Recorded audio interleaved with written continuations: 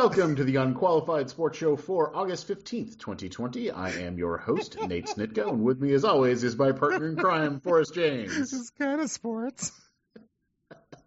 We don't really do motorsports here, but we're going to go with it. As you may have noticed, things are a little bit different from the way that we normally sound. We are, of course, recording remotely in the face of COVID, but there are actual sports to talk about, so let's get started, shall we? Yay!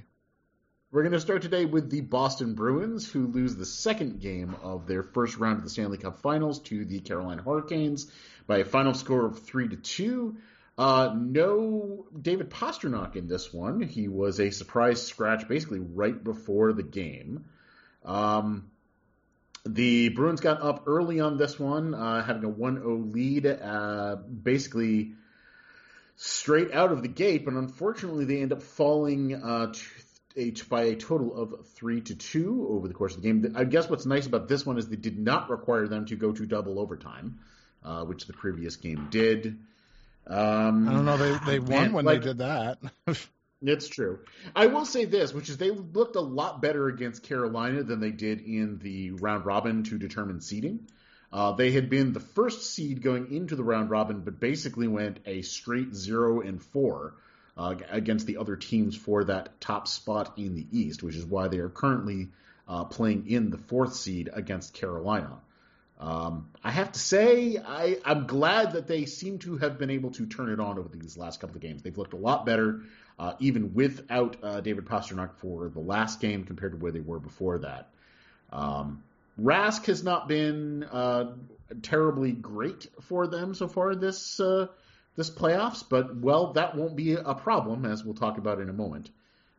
Spoilers, he's not going to be playing for them at all the remainder of the playoffs, but so far, I'm okay with them going 1-1. This is a little bit of a weird situation because these are all effectively neutral site games, right? Like there's no home ice here. So, I actually think that this does, have a pretty good situation for the Bruins, who traditionally have not been particularly good on the road in the playoffs. So we'll have to keep an eye on this as that goes forward. Aren't they all technically on the road, though? I mean, wouldn't a neutral site just be on the road? I don't think so, because I do think the crowd reaction actually does affect the game. Not so much that it affects the players, but I'm one of those people who does think that the crowd reaction tends to affect the refs more than it probably should. Okay. And I'll tell you one thing that we've seen so far in this postseason is that the refs are calling a lot more, it seems like, than they would have in previous years.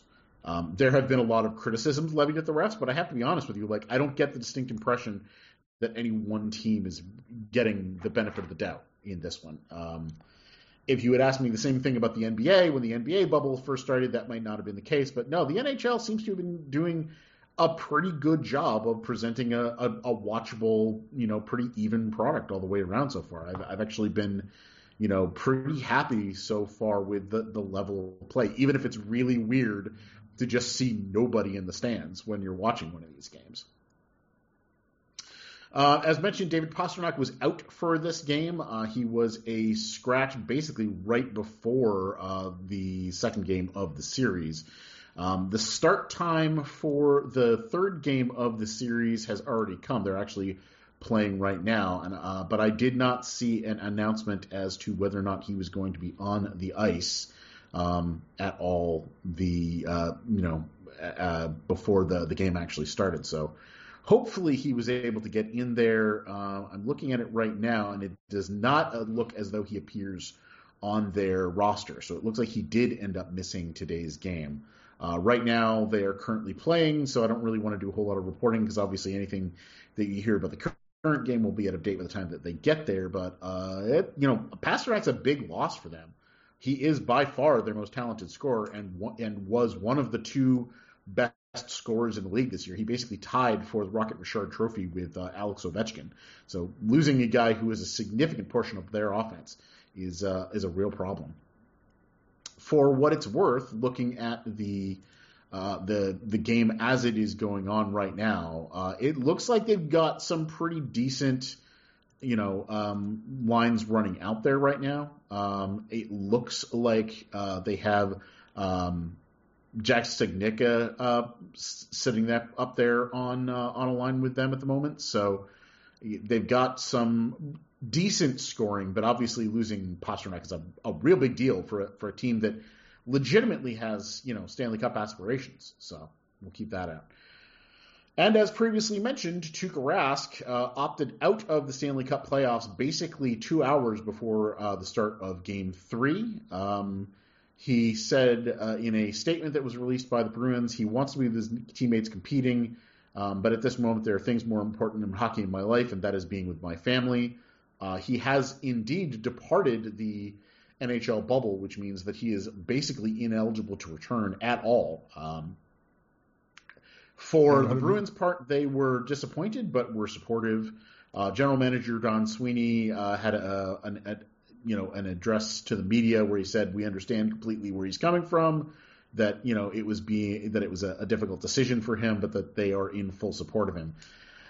You and I are a little bit less sanguine than the Boston Bruins are in this particular case. This seems like a real big deal. He is one of the best postseason goalies that is out there, even if he has had a little bit of a trouble getting over the hump in the Stanley Cup Finals. It's a big deal for him to go missing, and I fully expect there to be a lot of fan backlash, especially considering the circumstances. It would be one thing if he had decided not to show up to the bubble in the first place, but to leave after the series started and was hotly contested seems unwise to me. I have to be honest. Well, and his effort levels could be put into question for the whole round robin part too. Indeed, he had a quote before after game 2 that likened the series to exhibition. Just definitely not what you want to hear if you're relying on Tuukka Rask to be the postseason goalie that he has been in previous postseasons. I think you and I both feel like this is definitely going to sort of taint his legacy as a goalie with the way that fans look at him. Whether or not that's right, I'm not going to make any judgment there at this point, regardless, until I get a little bit more detail about why he felt the need to leave. But there are a lot of real angry Bruins fans out there right now, and I totally get him. I can't say that I'm.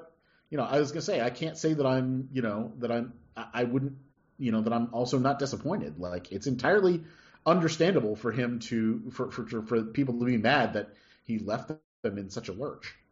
I mean, I get that this is an odd time to be playing. I'm not even talking about because of COVID and stuff like that. Just at this point in the year, they're still playing hockey technically. Mm-hmm. Right. So I get that, and maybe that's a part of it. I just don't see how this comes out as anything but the start of his retirement announcement. I just really don't see how he comes back from this. I do agree that he might be done in Boston. It wouldn't surprise me. We looked up before this that he has 1 year left on his deal. So I would imagine that just for $7 million, he'll want to play that out. But it wouldn't surprise me to find out that they pursue a trade for him in what passes for this upcoming offseason. I will say, I don't think this is necessarily the worst thing for the Bruins. One of my biggest concerns coming into this postseason is that Tuukka Rask traditionally has been a very slow start goalie. He's somebody who does need to get games underneath him to really play at his best. And I didn't think that the 4 games of the round robin were going to be it. Going to Yaroslav Halak, I don't think is necessarily the worst thing that could happen to them. One of the smart things that the Bruins have done the last few seasons is to have somebody who can come in and be a quality replacement for him. And if Rask is going to be as bad as he's been, this could be a good silver lining for the Bruins in the playoffs. I hate to sort of, to put it that way because, Rask is one of my favorite Boston Bruins, but also if you're going to have a tough time getting started in the Stanley Cup playoffs, as weird as it is, maybe you shouldn't be the one starting. Yeah, that makes sense. I just don't see what team would want him for a trade.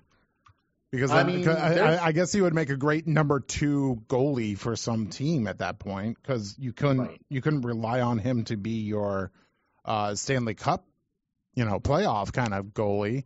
You could and you can't, right? Mm-hmm. And that comes in part how well they do without him, I guess, on the Bruins side. Because if they go pretty deep into it without him, then could you say that he's a non-factor then? I mean, like I said, it's kind of a no-win scenario for him because if they don't do well, he betrayed them when they needed him the most. If they win it all, then he was exactly what all of his critics said that he was the whole time, which is somebody who was good in games 1 through 6 but could not get it done in the Stanley Cup Finals. And man, that's kind of a weird place to be. This is an odd situation. The thing that does bother me about this the most, frankly, is that it leaves them with very little to work with as far as a backup's concerned. The guy who they have currently playing backup for them is Dan Vladar, who was a AHL goalie most of the season this year. Vladar, to the best of my knowledge, has absolutely no games under his belt as an NHL. He spent most of this season bouncing between the Providence Bruins and the Atlanta Gladiators down in the ECHL. Well, that's being unfair to him. He did 25 games with the Providence Bruins. He played 1 game of the Atlanta Gladiators, I believe, on a rehab assignment. Now, he was good at the AHL level. He posted a 936 save percentage this year down there. But there's a big difference between the AHL and the NHL Stanley Cup playoffs.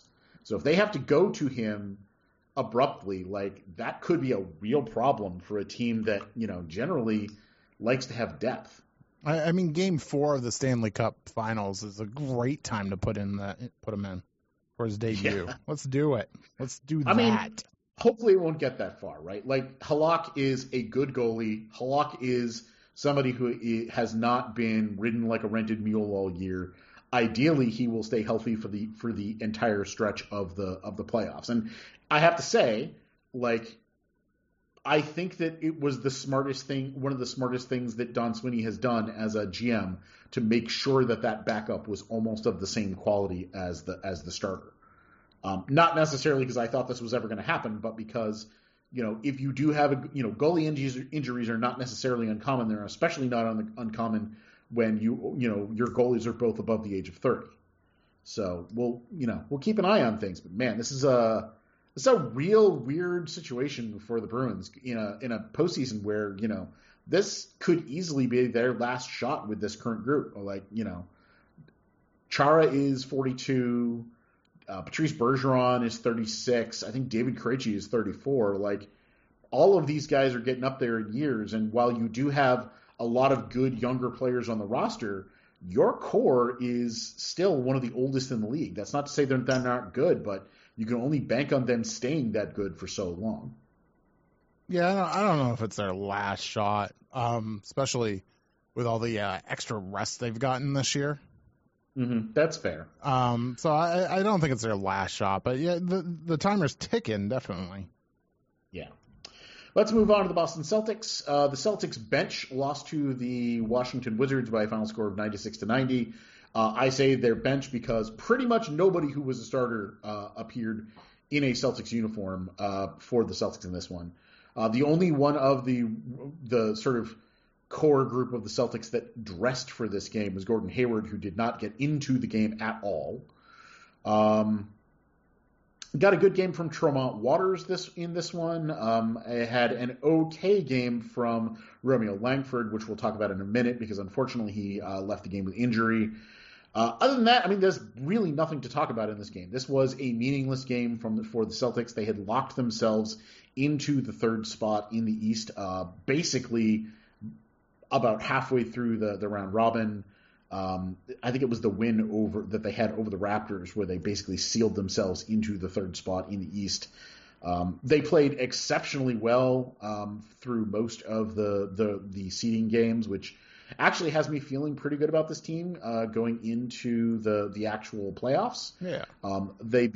We record on Saturdays, of course, so they begin their series against the Philadelphia 76ers tonight, which we'll talk about in a minute. But as far as this game is concerned, this is a situation where Washington basically had no chance of making the playoffs. They had to win every single one of their seeding round games and have a couple of other people lose to be able to even have a shot at making it in.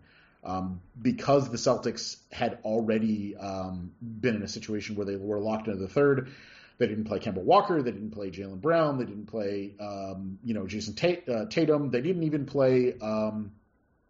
I don't even think they played Rob Williams in this one, who is their backup center.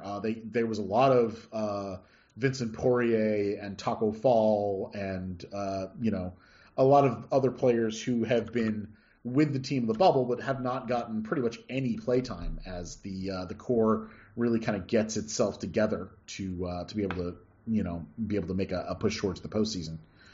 To correct myself, the Philadelphia-Boston series doesn't start until Monday because there were two play-in games that were scheduled for this weekend. Basically, Memphis and Portland have to play each other twice to figure out seeding. Memphis has to basically, if Portland wins tonight, they will automatically be able to make the playoffs. If Memphis wins 2 in a row, they'll take over the 8th spot in the West. So Monday is when the actual playoffs start for good in the NBA. So is that when the next Celtics game is, or is that still Sunday? That's going to be still Monday. Today. Monday is when the next Celtics game is. Oh, okay. Memphis and Portland play tonight and tomorrow night, and then the first round of the playoffs starts on Sunday. I actually don't know what the schedule looks like for Sunday. At the moment, I don't see it on the NBA website, although I'm sure if I did some digging, I could find it. Regardless, I'm looking forward to this series. We'll do a little bit of a preview in a second, but I like the way that the Celtics have played in the bubble. They've been scoring like crazy. Their transition defense was really bad for the first few games, but they've subsequently turned out to be able to get a few things together. Daniel Tice is definitely going to cost too much to retain when his contract is up, I think, after next season. But for now, they're in pretty good shape. As mentioned, Romeo Langford left the game versus the Wizards. He sprained his wrist with 9 minutes or so left to go in the game. Unfortunately, that means that he's probably not going to be available for the game on Monday. Langford has been actually pretty good as the backup point guard for them. So it's likely that we'll be seeing a lot of Brad Wanamaker in that spot instead of Langford. There's not a lot of indication because this injury happened so recently as to how long he's going to be out. Brad Stevens was apparently not asked for an update on Langford after the game. So far, nobody really knows where he's going. I have to say, considering he was their first round draft pick this year at a position where they had a bunch of depth, there wasn't a lot of anticipation that he was going to get into games anyway, but he's turned out to be a pretty good defensive guard for them so far in the bubble. So I really did kind of want to see him available for them, even if I didn't think they were going to likely use him very much. It looks to me like the Celtics are probably going to run, on average, probably about an 8-man rotation with either Enes Kanter or Rob Williams as the backup center. And that I don't think that Langford would have gotten into games much at all as it is. So not a huge deal. Otherwise, they're pretty healthy. Even Kemba Walker, who's been dealing with a pretty nasty knee injury for most of the season, has looked really good over the last few games in the seeding round. So I'm fully expecting them to be all hands on deck going into the series against the Sixers, which let's talk about right now because the Sixers are in kind of a weird situation. They have underachieved all year. They underachieved in the bubble, and they just lost their second best player. Ben Simmons is out for the remainder of the postseason with a knee injury. He had to get arthroscopic surgery done on his knee, I believe, Friday of last week. But it's a situation that is a little bittersweet for the Celtics because even though he is by far one of their best defenders, he's also an offensive liability. The Sixers generally are a much better offensive team with him off the floor than they are with him on it. That does also mean, by the way, that you're likely to see a lot more Al Horford in this series than you might have otherwise. Obviously, the Sixers signed Horford to a great big contract after last postseason, which was disappointing for you and I because both of us thought that he was pretty important to the Celtics last season. Yeah. Well, probably not so much last season, but the season before when they had a great deal of success without Kyrie while Kyrie was injured. Yes. So this is going to be this interesting situation. This could easily be sort of, Al Horford, coming up big against his old team, which I got to be honest with you, I'm not really all that excited to see. The other interesting thing about this one is really nobody knows the kind of shape that Joel Embiid is in. Embiid obviously is Philadelphia's best player and is considered to be one of the best players in the league, but also he's a guy who has a real problem with conditioning and injury, which, I can't imagine that would have gotten a whole lot better in the bubble, but of course I could be wrong.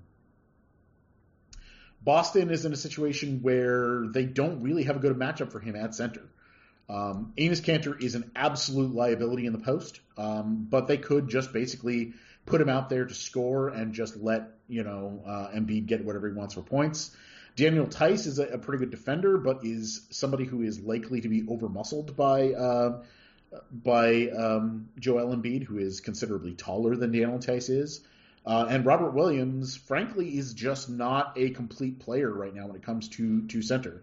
He's got the mass and the speed to be able to make it work, but he still kind of makes rookie mistakes in his second year. I'll be very interested to see what Brad Stevens tends to do with this. My suspicion is that they're basically going to put him in a situation where he's going to have to be the one to score, that they'll basically put him one-on-one with either Rob Williams or Daniel Tice and just let them do what they can and then basically take away anybody else's ability to shoot, which frankly should work pretty well against a Philly team that does, not really have a whole lot of outside shooting. They've got Tobias Harris. Obviously, Al Horford can shoot from the outside, but generally doesn't like to. And you and I both know takes forever to wind up for his shots. Yes. I've seen siege engines that take less time to set up than Al Horford for threes. And in the Celtics system, that can work because the Celtics are very, very good at spacing. The Brett Brown Sixers have, low-key been one of the worst teams in the league in terms of figuring out their offensive spacing. So I'll be real interested to see how this game goes. I do expect that the Celtics will win this series. And I feel like it could be a situation where obviously they could lose, but I feel like that the most obvious outcome is either a 6-game victory or like a 4-game victory. Like it could even, I could see a circumstance under which the Celtics could manage a sweep in this one if Joel Embiid is just, not really up to the task of handling the entire offensive load, and they can take away everybody else. Wow. Is this a series that you're interested in at all? I'm interested in it only for the matchup with Al, honestly. Right. He's been pretty bad for them this season, but also we know that Al Horford is a guy who can take time off during the regular season. Yeah. He hasn't been especially good for them in the bubble, but also they didn't really have a lot to play for. They were, most of the East was locked into seeding within a few games of the beginning of the play-in round. So. Well, I would like him to be completely average for these games, just to remind us that it was not that bad of a thing that he left. I mean, the thing about Al Horford is, I think that he was a player that especially worked well for the Celtics because it helped to have somebody who was a good outside defender and who was, good at spacing, but didn't necessarily need to be an interior threat. Where I don't think that he's an especially good fit in Philadelphia, in part because they already kind of had the defense thing down, but their offense really isn't going to be helped by a 6'10" guy who can shoot from the outside if you give him 30 seconds and, clear space. If he can shift gears to get into it. That's what it always feels like. It feels like he gets there and then he has to shift down, basically, or something. You know what I mean? Like, it takes that amount of time. Yeah, I'm not kidding when I say that it just takes him forever to set up. I mean, I think I counted once, and it took him something like 8 seconds to fully set up for a 3-point shot. Jeez. And in the Celtics system, he used to be able to get it because Brad Stevens was very good at baiting people to the outside to leave him with that wide open 3 from the top of the key. I don't see Brad willing to give him that time because obviously he knows the player well enough to know what his strengths are offensively. So, again, I fully expect the Celtics to win this one. And honestly, I feel like it could be, you know me, I'm not somebody who likes to be overconfident when it comes to these things, but I feel like the Celtics are in a situation where they could hand the Sixers a real devastating, series loss. either way, like I do feel like they could have a entirely different head coach to face off against next season if Brett Brown doesn't go much deeper in the playoffs than I think he's going to this season. You think is that touchy for him right now? He almost got fired after last season because this is a group that, they're in a situation where they've already paid a lot of people a lot of money, and they haven't really been able to get a whole lot out of him. And they brought him in part because they thought he could make it work between Joel Embiid and Ben Simmons, who are just awful on the floor together. They do not fit under any circumstances. You have two guys that are basically interior scorers and a team that has no idea of how to space to be able to get them to space to be able to get to that interior. It really has not worked with them. Honestly, I feel like one of two things is going to happen. Either Brett Brown is going to go, or they're going to trade Ben Simmons. And frankly, I think it's far more likely that they're going to, fire the coach that was not the hire of the current GM than it is that they're going to get rid of their second best player. Even though, frankly, I think the best thing that they could do would be to get rid of, their second best player. I don't feel like those two guys are a fit together. I think it would make a lot more sense to take one of those assets and, choose to build around one, and with the other go out and get the pieces that you need to be able to do that building. But we'll see. Yeah. Honestly, I kind of hope they don't, because, of course, they are a divisional rival to the Celtics, who I root for. So as long as they continue to be dysfunctional, I feel much better about the Celtics' chances. Do you think this bubble changes anything about the usual feelings of postseason basketball, where it's usually dominated by a couple teams? Not really. I have to be honest with you. Like, aside from the low end of the West, which frankly I don't think has a whole lot of a chance, this postseason was pretty well structured well before we even got into this bubble. So I would imagine that a lot of it is going to be dependent mostly on injury, but that's true in or outside of the bubble. Like, yeah. I could see a circumstance under which the Clippers roll everybody. I could see a situation under which the Lakers roll everybody. I could see a circumstance under which both teams, because they're built largely of players who are old and have injury histories, get entirely destroyed through injury, and it ends up being somebody else that wins. But I don't think any of those are bubble dependent, I guess is the point. I do think the narratives are going to be a little bit different, in part because it's a lot easier to watch every game of the playoffs right now, because everything is going on at once. I mean, aside from, today and tomorrow, there have been 4 or 5 games that have been on sequentially in this bubble the whole time, which means that if you're a media person, it's a lot easier to pay attention to everybody if you just have to sit down on the couch and watch 12 straight hours of basketball. And I think that one of the reasons that those narratives develop is because it's a lot easier if you are a media member. It's a lot easier to choose the games that you want to watch based on when they're taking place, and then build your narrative around the teams that you chose to watch. Does that make sense? Yeah, I got you on that one. Yeah. So we'll see. And honestly, I will say the one thing about having it in the bubble, which is that taking travel out of the equation has made it so that the games can be closer together and also higher quality, because you don't have the stresses of travel involved. And so these games have actually been pretty entertaining, I have to say. So, I have a league pass subscription. I have been tuning in to watch every now and then when I have some downtime. And aside from the teams that had nothing to play for, like, some of these teams have been, like Portland, for instance, which is, on that bubble down at the bottom of the East, like, they've been real entertaining to watch. Even in situations where they're playing against teams they lose against, they at least try, which, that hasn't been true at the end of seasons a lot. Okay. All right. Let's go. Let's move on, unfortunately, to the Boston Red Sox, who are god-awful this year. They are currently down to a record of 6-14 with a what was it last night? A 10-3 loss to the New York Yankees. Jeez. They have given up 52 runs in their last 4 games. They lost 17-6 to Tampa Bay previous to that. I believe their pitching, their pitching is awful. Their pitching IRA is 5.4. I want to try to say off the top of my head. It's bad. It's the worst I think I've ever seen. And I realize that not everybody else is playing particularly well. JD Martinez had an exceptionally bad game last night. That said, I don't know what you're supposed to do with this pitching staff. I'm fairly certain that they should fire everybody who even was involved in putting this pitching staff together, because I'm pretty sure they could get a bunch of kids off the street to come in and pitch better than this. Yeah, probably. Yeah. Well, I found it kind of funny that individual players are now saying it's a good night if their stats are okay. You know what I mean? Like if they go 3 for 3, then they're like, it was a good night. We lost by 10 runs, but it was a good night. Right. I mean, I feel like they have a sense of powerlessness over whether or not they can win because the pitching has been so bad. And man, I don't know. I got to be honest with you. I've been, in terms of watching, I've been one of those people who just kind of pretends that this baseball season is not happening. Because I can't stand to watch this team. Not only are they bad, they're bad, and it takes forever for them to lose because they can't get anybody out. Yeah, that's a good point. They have given up greater than 8 runs for 5 straight games.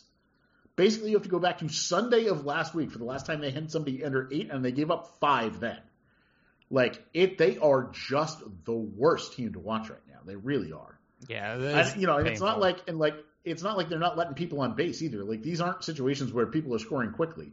They're grinding on innings and grinding on innings and grinding on innings, which means that it's a situation where not only are they losing, they're taking forever to lose. So it's just boring to watch them lose. Which is the worst kind of the worst kind of losing, right? If they lost really quick and it was still a close game, you know what I mean? Because a quick game would mean that it was close. Yeah. They lost by 1 or something. It was some sort of a defensive duel between the two of them. Or even if it was a situation where they were losing badly, but there were, guys that they were bringing in that you wanted to see develop, that might be a different story. But this is the same team that they've had for the last 3 years now, aside from the loss of Mookie Betts, who, the less said about that, the better. And I get, take it with a grain of salt because weird year, but I kind of feel like everyone's gone back. At least 2 steps, if not 3. You know what I mean? Development wise, Benintendi looks atrocious out there now. No, I absolutely agree with you. Benintendi went from one of the best prospects in the major leagues 2 years ago to he might be out of the league next year. Yeah, I'm not. He's been abysmally bad for a guy who had that level of pedigree coming in. And that guy's got a World Series ring. It's not like he doesn't know what it's like to win. It's just I get the distinct impression that I think that the storm around Alex Cora is a lot worse than we have been led to believe, because we've heard a few players that were with them a couple of years ago talk about the fact that Cora was not a particularly popular manager. And honestly, if they were winning, I didn't care. But if they're not winning and he's unpopular, it might be a situation where they cut bait with him sooner rather than later, especially considering we don't know if anything further is going to be happening with the Astros situation. So, wait, why are we talking about Cora? They're a bit who was it? Joe Kelly apparently came out and mouthed off about Alex Cora earlier this week. Right. And from the set, if anything that he's saying is true, he's not popular with the players right now. And if they're bad and he's expensive, I can see them getting rid of him if he's failing to develop them, I guess is what I'm saying. But Cora's gone, isn't he? Am I thinking of something totally different? Oh, you're right. I'm sorry. I'm having a complete brain fart. I forgot that he had resigned. I told you, I've been kind of pretending this entire season is not happening. Who is their manager? I completely forgot.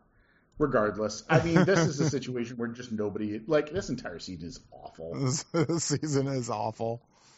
It's awful. Are they out of it at this point with 16 losses? No, I guess they wouldn't be technically. Technically, I think they have to at least get to the 25-game mark to be officially eliminated. But they have a .300 winning percentage, and they're 7.5 games back out of the AL East and 5.5 games back in the wild card standings. So I guess technically they could make it up, but I mean, they have a -34 run differential right now in 20 games. Yeah, they don't have.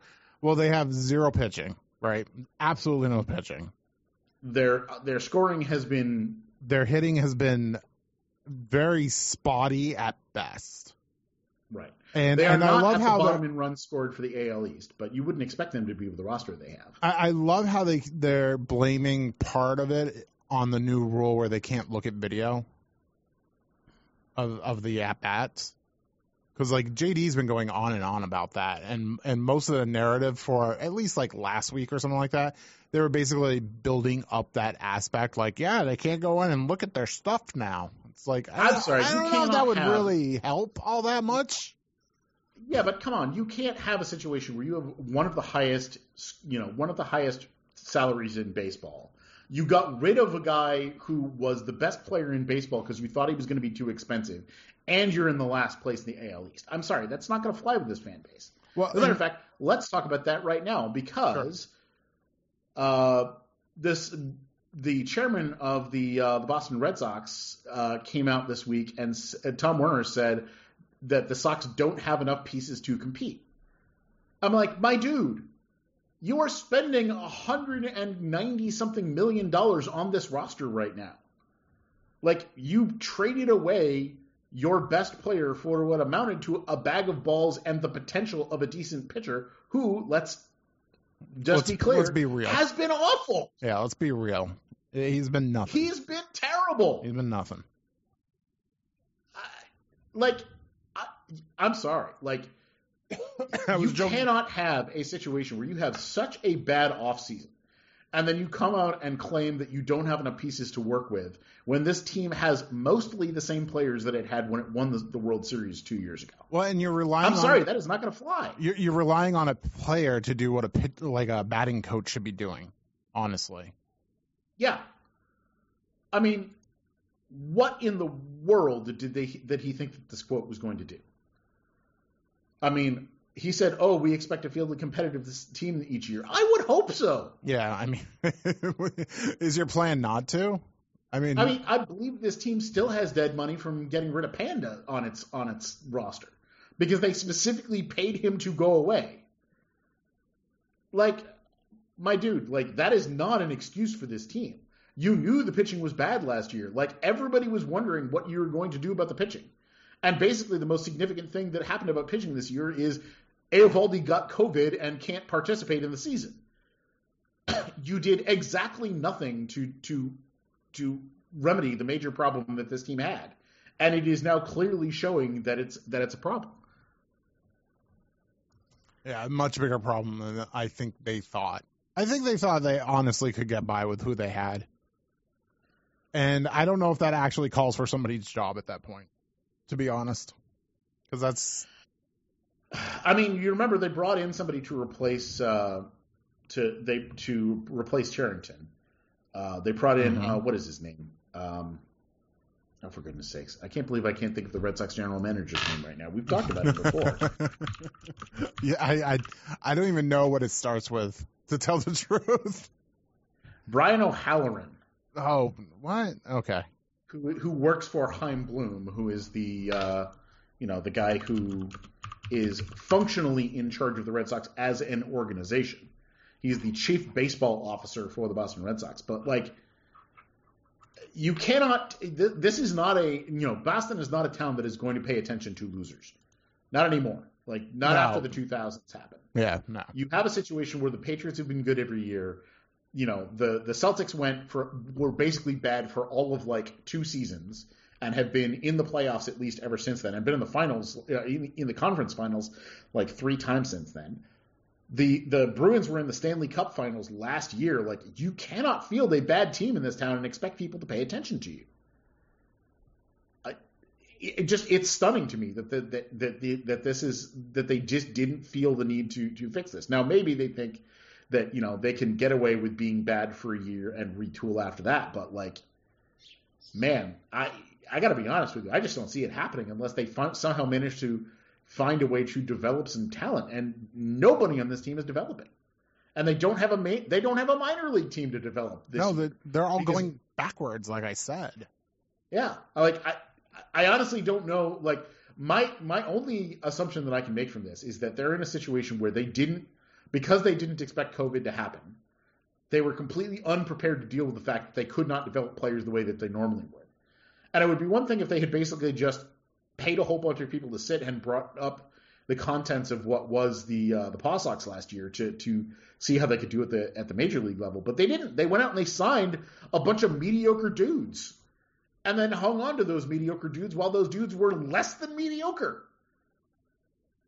I mean, I don't know what to tell you. I mean, it's a bad team. It's bad to watch, and I'm done with it. To be honest, even if they could develop the normal way, was there anybody in their system pitching wise that was even above average? I don't know their farm system that well. I do remember that they did go out and they got a couple of guys into their farm system last year that were supposed to be prospects for the future. But especially in baseball, prospects only get you so far. You have to be able to develop them into actual players. And I have to be honest with you, I don't know who they've got down at the Paw Sox right now, but I don't feel like they brought up a reasonable pitching candidate in forever. Who was the last person? I mean, Eduardo Rodriguez, is he the last person they brought up that was, even remotely decent as a pitcher? Yes, I think you would have to say him. And even Erod is basically, Lord love him. I think he has done the Lord's work in some of the stuff that he's done, excuse me, in the postseason for them. But he's not exactly an ace. So, man, you got to expect that they've got to get something going. And maybe it's harder this season because you don't have a minor league team to play with. But at the very least, if you're going to be bad and interesting. And they're not even that right now. Well, I guess at the very least, without the minor league, they can't hide players down there. Yeah, that's true. I mean, they're all basically stuck for them to watch. But you're not playing in a bubble. You can cut people, and you probably should. I would start with pretty much anybody in the bullpen right now. I would start with most of the starting pitchers too, honestly. Well, yeah, I mean, that's true. Ron Renicky, by the way, is the manager whose name I could not remember. Okay. So, there you go. All right, let's move on to the Patriots, who are actually kind of surprisingly intriguing for this upcoming season. They did make a signing this week. They signed Lamar Miller to a salary of 1 year with a base salary of $1.05 million. He can earn up to a total of $2.5 million through incentives. Miller is a 29-year-old running back who missed all of 2019 during injury, but was a very good running back before that. He was placed on the PUP list immediately upon signing, which is not a good sign. But this strikes me as a situation where they basically want at least a little bit of insurance if Sony Michel is just not going to work for them. This strikes me as one of those deals where because they have so much cap to play with, they basically spent it on a guy who might be good and who was good once. But if he's not, he cost them $1 million and they have $30 million in cap space to work with. So I don't mind this signing at all. For what it's worth, if he can get himself healthy, Lamar Miller was ridiculous for the Dolphins and the Texans. Whether or not he can come, but his injury was a torn ACL.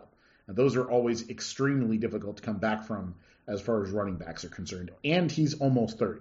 I have a nagging concern about injuries this year anyways.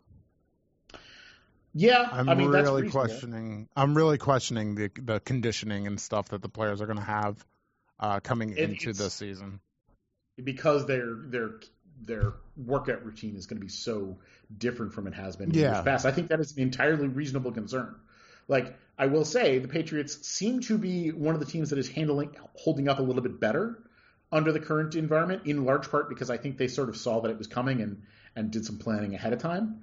And look, I will say this, if I had to trust a coach to be able to be flexible in the face of a series of injuries, Belichick is probably the best possible guy that you can have. There's a reason that everybody thinks that New England is plug and play, even though it really isn't. And that's in large part because Belichick is willing to adapt his style to what he has as opposed to what he used to have. So we'll see. But I have to say, if spending this money, you asked during the regular podcast last week what they'd use some of this cap space on. And honestly, this strikes me as the kind of signing that makes a lot of sense. They're bringing in a guy who was previously good, had a major injury, has been rehabbing ever since then, and if it doesn't work, they just get rid of him. and it cost them nothing. It's a 1-year deal. It means absolutely nothing to them. The money is not really what they're concerned with. It's really more the performance. So I like this signing.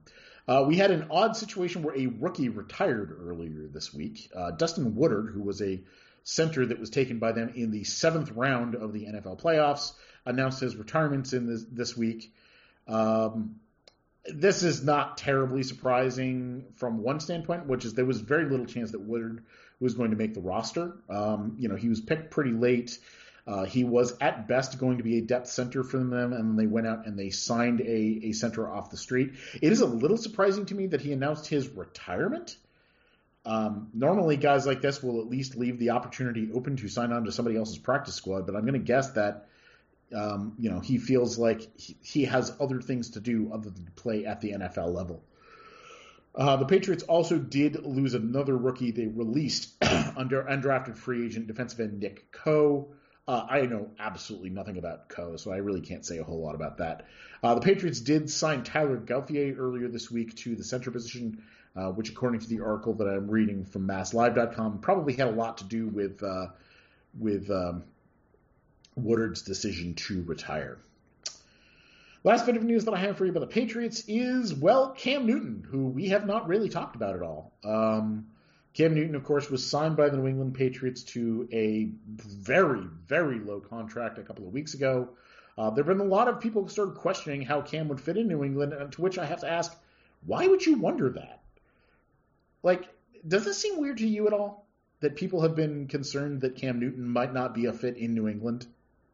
No, I don't think that's a odd thing. They usually question every quarterback that goes anywhere. That question. I guess maybe it's just because Cam Newton is going to a guy who absolutely hates it when his players talk to the media, and Cam Newton really likes to talk to the media. Well, they haven't known anything for 20 years other than one guy. Most bland interviews possible. Yeah, so like any other thing is a question mark for them, right?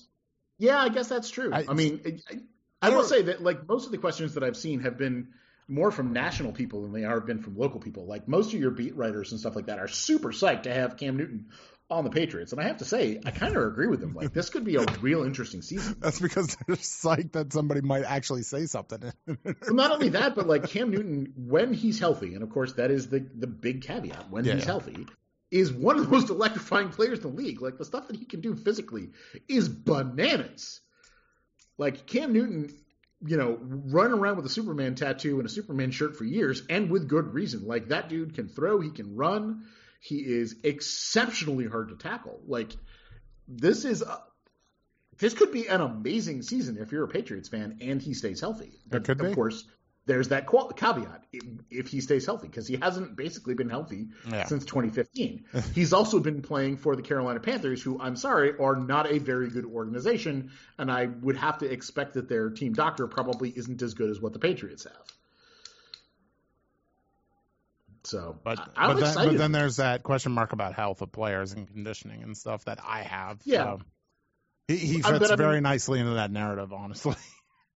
But if you had told me, 6 months ago that if you told me that when Tom Brady decided that he was going to leave the Patriots, that it was going to be a lost season for them, I would have been disappointed, but it wouldn't have been terribly surprising. To have them go out and be able to afford Cam Newton, much less be able to bring him in, I have to be honest with you, provides a little bit of an excitement for a season that otherwise I would have been a little bit disinterested in.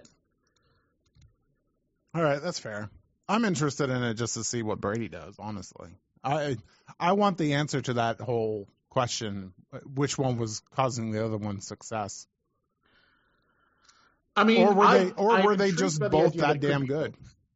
Right. Honestly. I mean, I'm intrigued by the idea that it could be both. I do think the one thing about Brady is that he did go to the one situation I think that was probably the best for him outside of New England. He's stepping into a situation where it is a high-powered offense with a lot of offensive weapons around him, with a coach who is generally known to be an intelligent offensive performer. So I think the likelihood of him succeeding there to at least a certain degree is quite strong. I do think that Belichick is in a situation where there are because of the people who he has on the roster, right? Because there aren't that many, 100% lead pipe cinch blue chippers on the roster. If he just manages to win the AFC East, that people are just going to go, oh, it's Belichick again. He's still being one of the best one of the best coaches of all time. So I do see circumstances under which both sides of the equation succeed.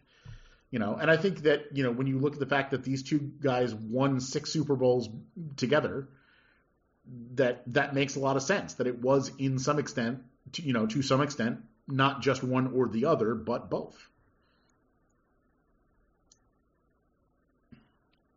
So you want to know one of the things that's been going through my mind? What's that? That's not really related to the football season, but kind of related to the Patriots. Okay. What's happening to TB12?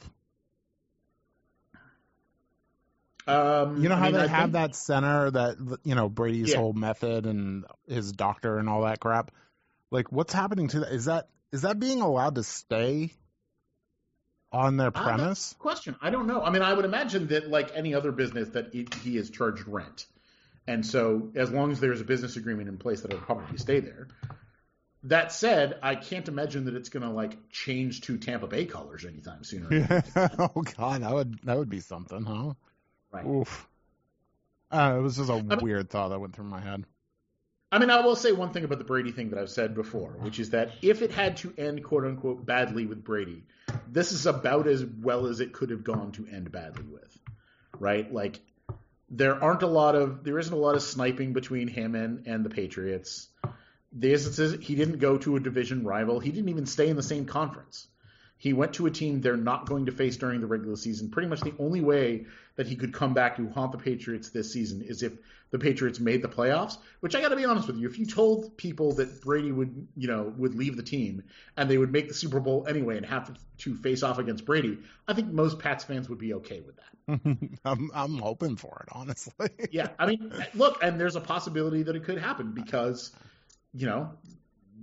because they went out and they got somebody who could be maybe not just as good as Brady, but certainly good enough to be able to do extremely well for them if he stays healthy.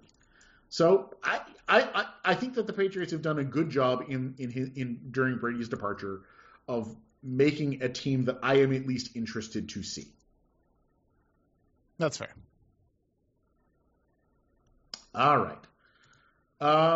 Let's move on to some national news. Probably the most notable bit of national news has been college football. College football is in absolute chaos right now. Basically, 2 major Division I conferences, the Big Ten and the Pac-12, both announced that they will not play football this fall. Yep. The SEC and the ACC are hoping to move ahead, but it leaves them in an odd situation where, the scheduling is completely messed up because these schedules are generally set a couple of years in advance. So Texas and Iowa State, for instance, now who are a SEC and an ACC team respectively, now need to go out and they're both Big 12 teams. My bad. They would basically have to go out and redo all of their schedules.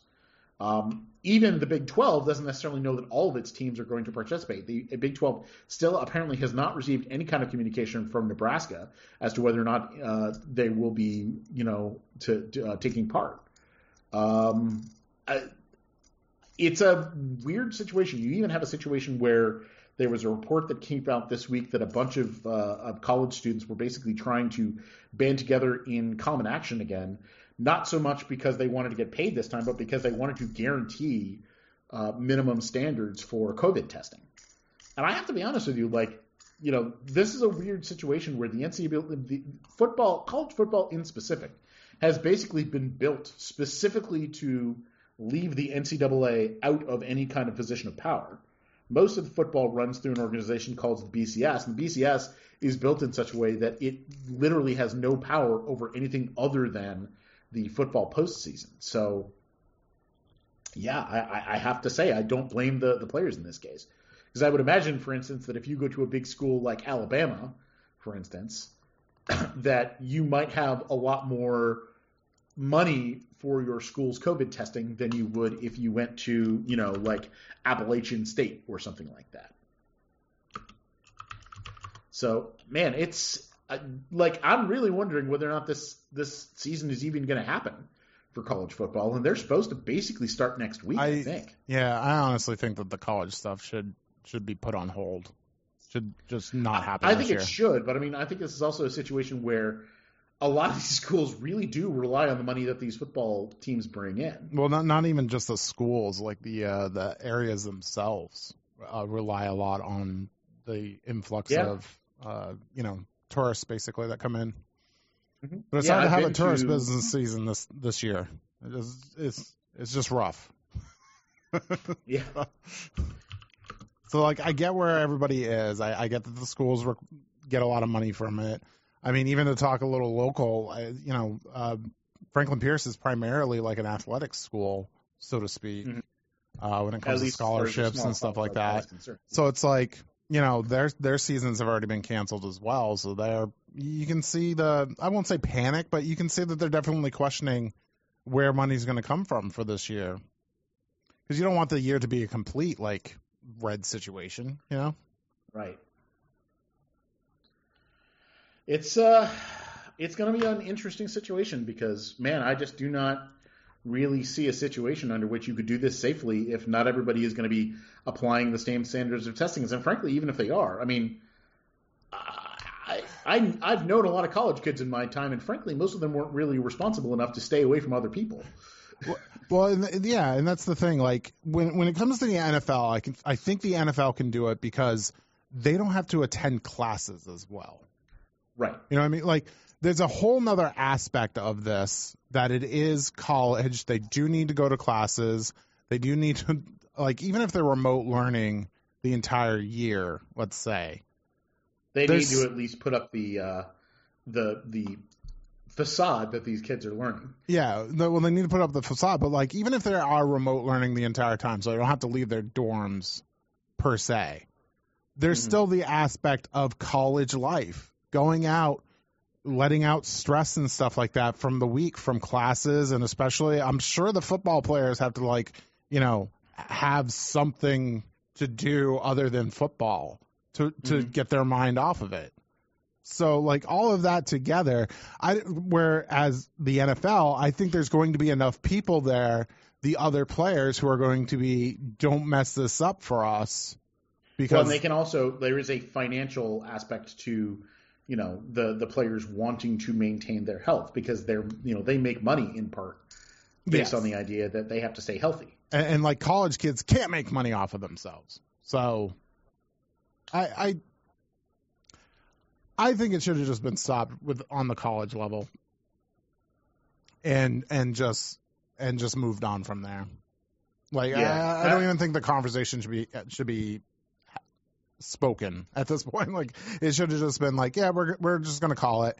It's okay. We understand the huge hit that's going to be for everything, the school, the area, the kids, because they won't get their videos and talent scouted and stuff like that. All of that stuff is bad, but what's worse, I think, is if one of these places have a COVID problem.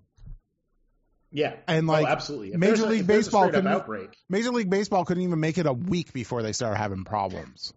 Oh, I know. That. So what is a college going to worse run than baseball right now? I realize it's off topic, but holy crap, it's just so bad. So if they couldn't do it, I just don't see the chance college sports have.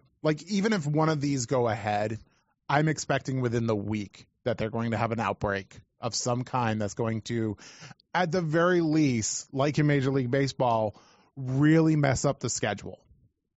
Yeah. I mean, they're already dealing with a messed up schedule in part because of, because people are backed out. dropped out this week, for instance. Yeah. UMass was scheduled to play a bunch of other Division I schools. Maybe not, the SEC, but a bunch of other Division I schools. UConn dropped out last week. But I also think they're thinking about it in the wrong way because they want the competition and all that. I think they should just make two squads out of their own football program, have it play each other every week. It might not be the same, but at least you could kind of get that red versus blue kind of feeling. Which set of players do you think is better? Yeah, I guess. That's what I thought that they should have been doing with these competition sports. But that might be harder to do than what I'm saying. Right. Maybe they just don't have that talent pool, so it would be obviously bad. Although, since they always like blowouts anyways, put all the C-list players on one team, put all your A and Bs on one team, and then just have blowouts every week. Everyone loves that in college football anyways. Morons. I did have one thought, which is that I wonder how, since a lot of these are public universities, I wonder how many of them are just taking whatever money they have on hand and just immediately throwing it into a COVID vaccine research program. None of them. All right. Last thing I want to talk about today is the NHIAA, which is the Interscholastic Athletic Association here in New Hampshire, did announce when sports will be allowed to start between public schools here, which again seems like an exceptionally bad idea to me, but that's what they're going to do. They did break it down into tiers: low risk, medium, moderate risk, and high risk for fall sports. Bass fishing and golf, unsurprisingly, on the low risk tier. Those will be allowed to start September 10th. Moderate risk, which includes cross-country, field hockey, soccer, unified soccer, which is both where it is intersex, and volleyball will be allowed to start September 18th. And football and spirit, which are considered high-risk sports, will be allowed to start on September 25th. Really, the only surprise in this one for me is that field hockey was somehow considered to be low risk, considering those girls are vicious. Technically, isn't it technically not a contact sport, though? It is technically not a contact sport in the same way that wrestling is technically a combat sport. That might be the technical definition, but I don't think anybody thinks it's actually true. Maybe if they're playing in hazmat suits. Yeah, there you go. I know that was actually one of the things that was considered ahead of the NFL season, by the way, was that they would adopt a full face mask, straight up N95 filter helmet for use with teams. That was one of the things they were looking into before the start of the season. So I got to be honest with you, I don't see a circuit if we get a second wave of infections, which at this point a lot of people seem to think are going to happen. I can't see a circumstance under which football will be allowed to continue. I will say that in New England, at least, the infection rates are low enough I can understand why they're considering this, but man, it just does not seem like a great idea to me. I don't know. I kind of feel like New Hampshire is going to be okay. I think it's in the sweet spot. Even though we've got New York not that far away and Massachusetts basically trying to eat up all our resources. Right. I kind of we haven't had a real big problem yet. Other than Nashua had a kind of a spike. Nashua, Manchester, and Concord have all had pretty major spikes, but all of them are basically along that same sort of, extended stretch out of Boston. So yeah, they're kind of surprising. Too close to Massachusetts for their own good, so to speak. They're also the places in the state have the highest population density.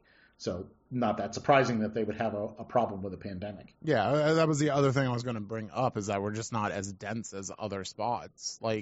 Yeah, I don't know. I don't want to get into this too much because it depresses the hell out of me lately.